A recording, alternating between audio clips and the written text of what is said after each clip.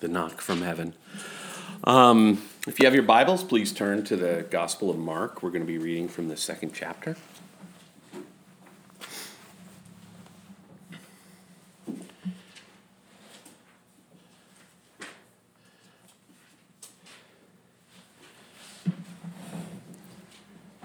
And if you'll follow along with me, Mark chapter 2.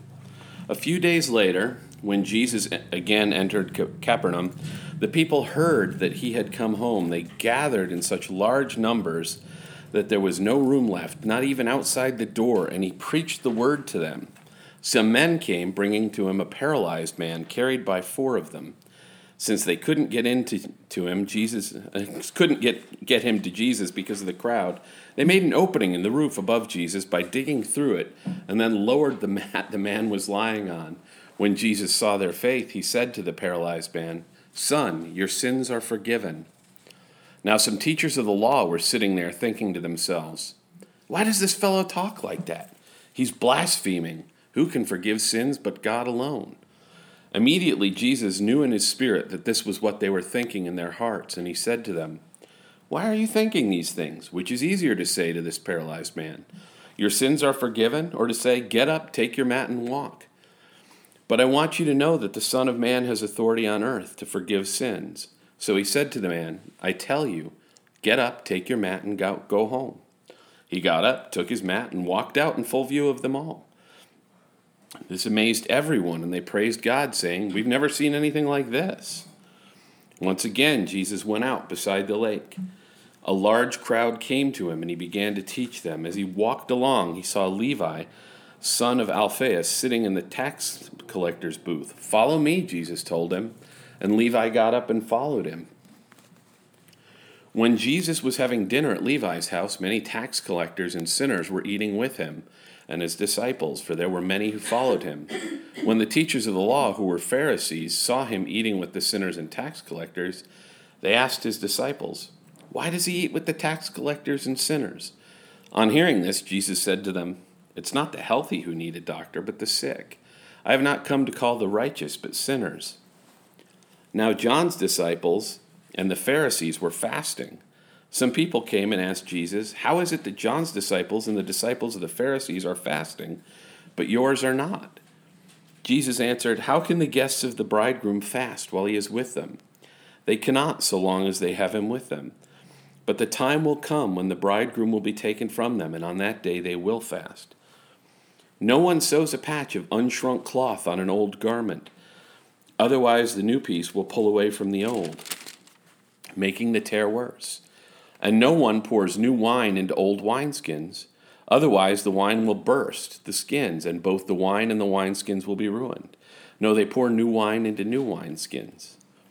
One Sabbath, Jesus was going through the grain fields, and as his disciples walked along, they began to pick some heads of grain. The Pharisees said to him, "Look, why are they doing what is unlawful on the Sabbath?"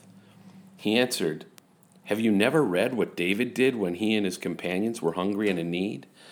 In the days of Abiathar the high priest, he entered the house of God and ate the consecrated bread, which is lawful only for priests to eat. And he also gave some to his companions. Then he said to them, 'The Sabbath was made for man, not the man for Sabbath. So the Son of Man is Lord even of the Sabbath.'" The word of God.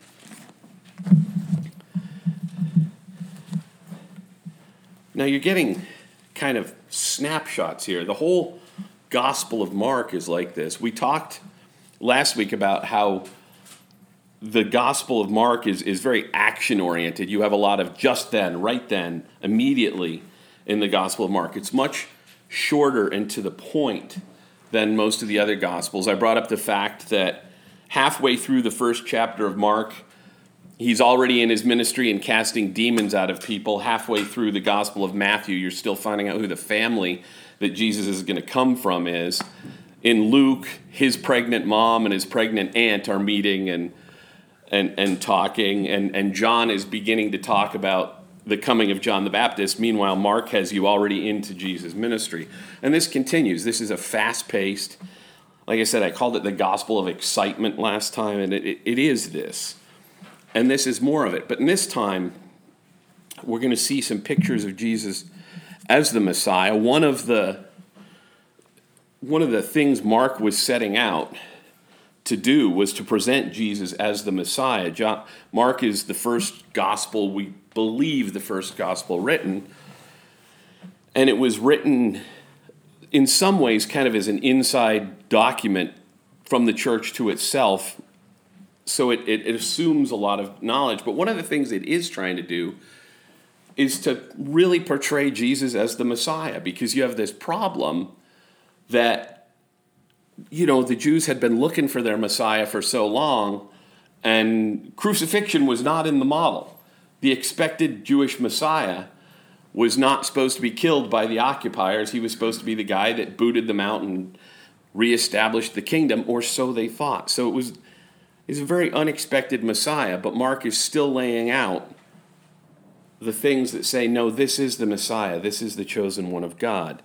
He's just an unexpected Messiah. And this chapter will really highlight in a number of ways how he's an unexpected Messiah, both to the church both to the nation of Israel at the time, and in some ways still to us, especially as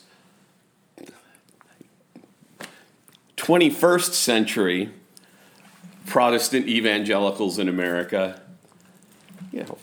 It's 2022, and I still have to stop myself from saying 20th century. As 21st century American evangelicals, there are still some things that I think Jesus is an unexpected Messiah still for us. Even though we have these pictures of who the Messiah is and what he did, we have this tradition that we believe, sometimes there's things in Scripture that are still unanticipated to us. Especially in this country, we have a tendency, we read a lot more of Paul than we do of the Gospels. And we read a lot more of Bible studies that have extractions from the Bible than we do actually books of the Bible. So when you actually get to the story, sometimes you see things that you're like, well, that's not quite what I anticipated. And some of that's here, and it would be very much that way for the first century Jews. Not just the Jews who were looking for a Messiah as a conqueror, but even those that were looking for him as a teacher of righteousness. Jesus is going to look different than what they were expected. And here we're going to see you have to look past the form of what's going on and how it's not, oh my gosh, I didn't think Messiah would do that. But not just the form, but what's going on, because what's going on is still the heart of the gospel and the heart of what God promised he would do. So we start out, beginning at chapter 2, he's going to Capernaum, and he's already, in chapter 2 of Mark's gospel, he's already attracting crowds that are so large people can't get to him. And we have this scene of him going and preaching in a house. And we have some men came to him bringing a paralyzed man carried by 4 of them, and they couldn't get into the house, so they dig through the roof and lower him down in the mat. How would you like to be the guy whose house this is? Geez, I let this guy come and teach, and now I got to get a new roof. But Jesus sees them lowering the man down, and he sees their faith, and he says to the man, "Son, your sins are forgiven." As a good 21st century Protestant, that seems weird. Because we have this idea, it's, without one plea, I come to you, except your blood was shed for me. We think of it as this individual thing, us and God. And here, it's his friends bringing him. It's their faith, Jesus sees, and he says to the man, hey, your sins are forgiven. This is letting us know that the gospel is not an individual project. You can't reduce the gospel to God saving souls. God is saving souls. God is saving all of us. But, Paul makes it clear God was in Christ reconciling all things to himself. God is redeeming all of creation, and it's a communal project. We don't stand or fall alone. It's like the Philippian jailer. When he says, what must I do to be saved? And Paul talks to him, he goes, do this, and you'll be saved and your whole household. So there's this scope that's maybe bigger than we think. When we think of the Messiah, we think of the Messiah, Jesus, you made me right with God, but he is restoring all things, and he is working through relationships and community. We never stand alone in the kingdom of God. We're always bound in the life and the love and the faith of our friends. One difference, coming up, like getting saved in a very evangelical tradition in Texas, a lot of your walk kind of is dependent on how you feel about God at any given moment. And one real benefit of discovering the history of the church is there's times, you can come to times when personally your faith feels weak and you doubt, and you can go, you know what, right now, I'm just going to rest on this 2,000-year history of faith, and I'm going to read what the church has always said in times like these, and I'm going to let the faith of the church carry me for a while. It's not all dependent on how I feel at this moment. I have this family that God has placed me in, that God called me through. I didn't come to God an individual decision. I came to God because I had a very godly friend and his godly friends who were my friends, and their faith brought me to God. So that is a little unexpected. That looks different, and it certainly looks different to the people sitting around them. They're thinking in their hearts, who does this guy think he is? Only God can forgive sins. Why is he saying forgive sin? And Jesus knew in his spirit what they were thinking in their hearts. They weren't talking. They were just thinking it. But Jesus knew, and he answered them directly. And he said, why are you saying these things? Which is easier to say to this paralyzed man? Your sins are forgiven, or to say, get up, take your mat and walk? But I want you to know that the Son of Man has authority on earth to forgive sins. So he said to the man, I tell you, get up, take your mat, and go home. Some people can read into this, and you can come to the same conclusion that Jews at the time did. If you're sick, if you're paralyzed, you did something wrong. If he's sick, he wouldn't be sick unless he was really a sinner, or his parents were sinners. And in certain segments of the church, you'll actually find this. Well, if you really had faith, if you didn't have some secret sin, you'd be healed. That's not always the way it works. And that's not what Jesus is saying here. But he is presenting a picture of salvation that it's whole, it's holistic, it addresses the whole person.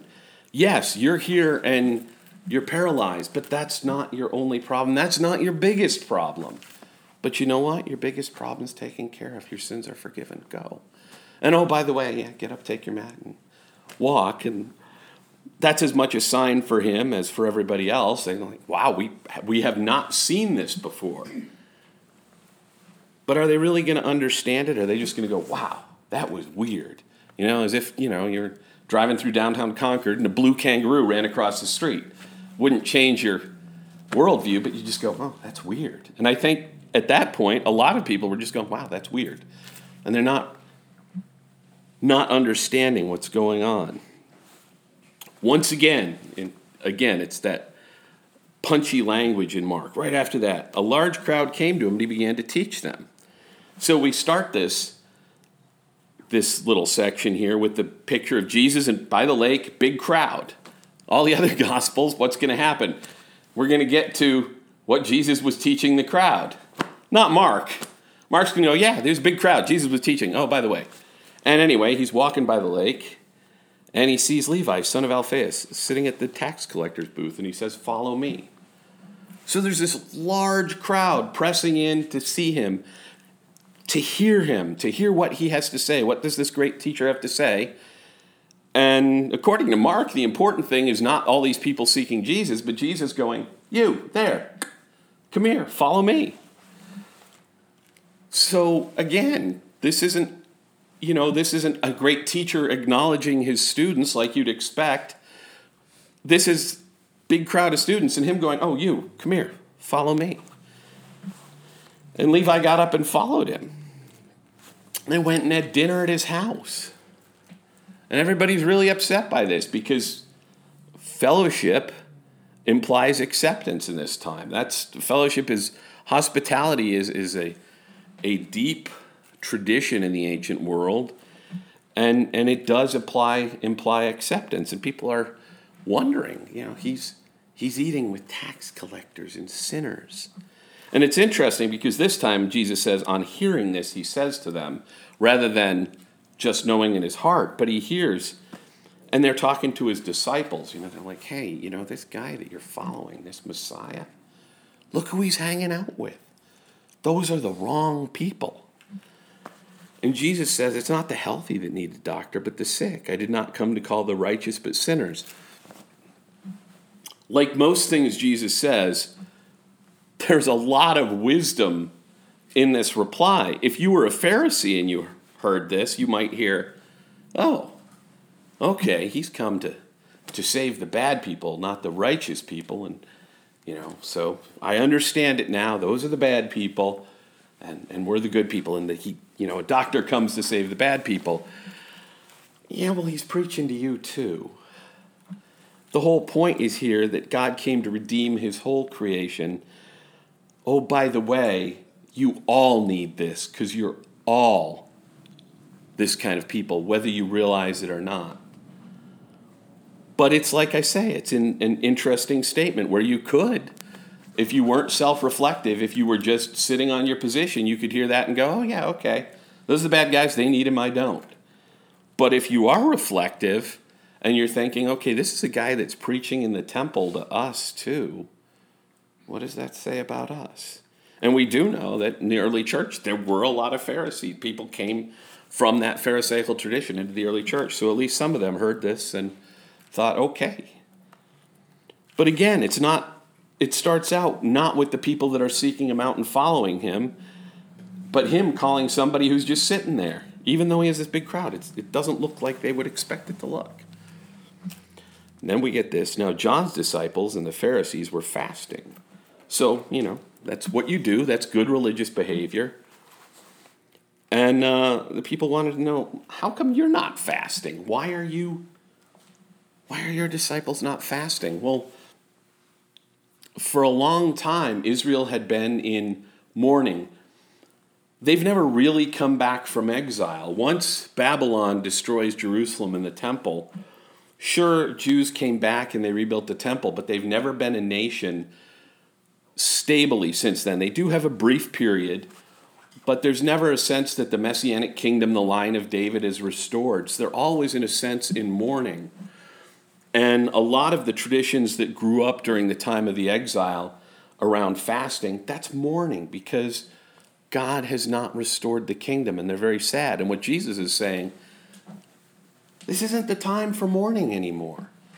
He says this is a time of celebration. He said this isn't the final time of celebration. There'll come a time when I'm taken away.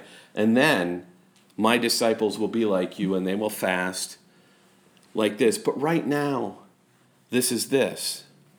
So even though it looks different from the way you've always done church, it's acknowledging the heart of the gospel. They're celebrating because Messiah's here. It says it wouldn't be appropriate for them to be mourning. It would tear the whole thing up. If I tried to treat them like this was still the exile, it would tear everything up. It would ruin everything. This is a different time, so we're going to do things differently. And then the final story, we get one Sabbath, Jesus was going through the grain fields, and his disciples were walking along. They began to pick some heads of grain. And the Pharisees said to him, hey, why are your disciples breaking the law? They're picking grain and eating. And Jesus is like, don't you know the scriptures? Didn't you ever read what David did? David went and took the bread from the temple, that's only lawful for the priests to eat. And he gave it to his followers, and they ate it. Said the law of the Sabbath was set up for you, was set up to be a blessing to you. You weren't made for it. It was made for you. Now, he's not saying the law of the Sabbath in all these things. He's not saying that what came before is bad. He's just saying this is a different time. Things are different. He's not being an iconoclast. Like there is always in culture, there's a tendency for new generations to want to just trash everything that came before and say, you got it all wrong. we're gonna start again. That's not what's going on. It's saying he's honoring what came before, but he's saying that's not the time you're in now. This is not the way that works. But he is always faithful to the original call of Israel. That original notion that God created a good creation that we, through our own bad choices, damaged, and God is working to restore that. Everything he does is in line with that story. It just looks different than people expected it. But it's not just rebellion. It is a different time, but filling the same heart call.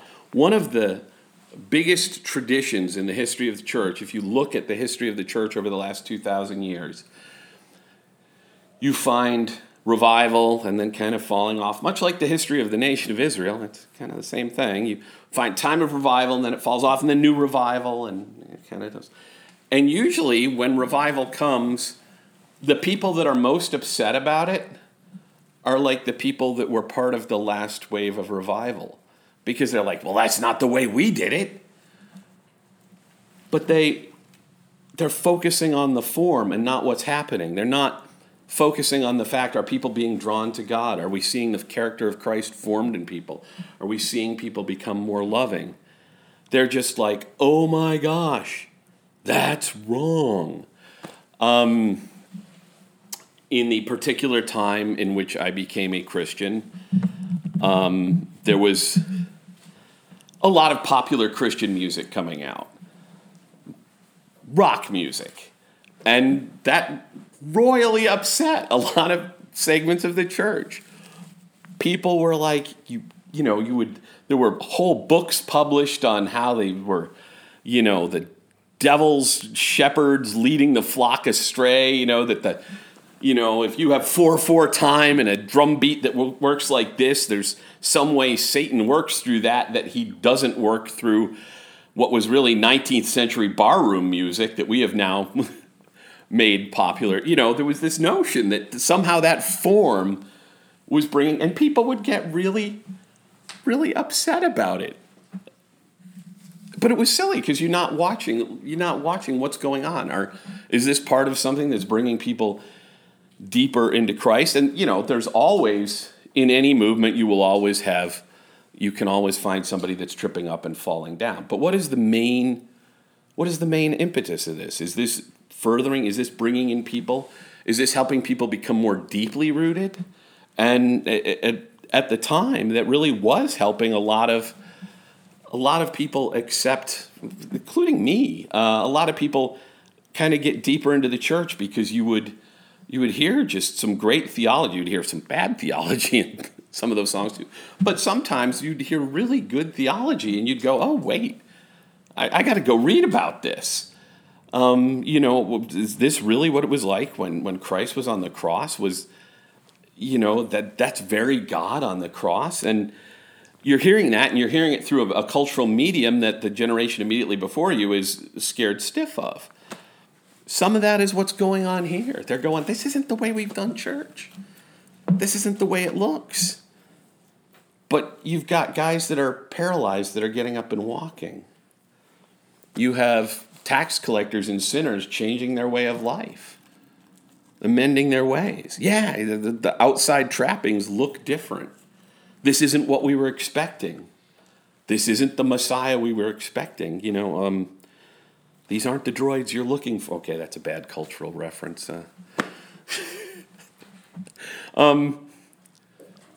Yes, I know you're too young to remember Star Wars. Thank you. And some of you were, Star Wars was after you, but hopefully one or two people got that reference. But yeah, this is not the Messiah you were expecting. It wasn't what you were looking for, but it is the Messiah. And if you're looking past the forms, if you're looking past the way it doesn't fit, everything that's happening is what God's prophets had said would happen with the new Messiah. So in that day and in this day, still, God often works in ways we don't expect. But if you look past the trappings, you will always see the things that the prophets and the apostles promised. You will see people experiencing deep peace. You will see people experiencing reconciliation. You will see people whose lives are marked by love for each other. These are the things that we were promised were the signs of the gospel. We weren't promised that you would be able to tell the church, the true church in any given age, by its theological purity. Theological purity is great, but that's not, you don't find that as a, you find, obviously you find one description of people that fall away is they don't put up with sound doctrine. Absolutely. But doctrine is never the hallmark of the church. It's its love and its character. Because you can agree to a faith statement and still be a jerk. But it's very hard to day in and day out live a life of sacrifice and love in accordance with what we're promised will be the hallmark of believers in the gospel unless you really are plugged into Jesus. Whether or not that Jesus looked like you expected him to look.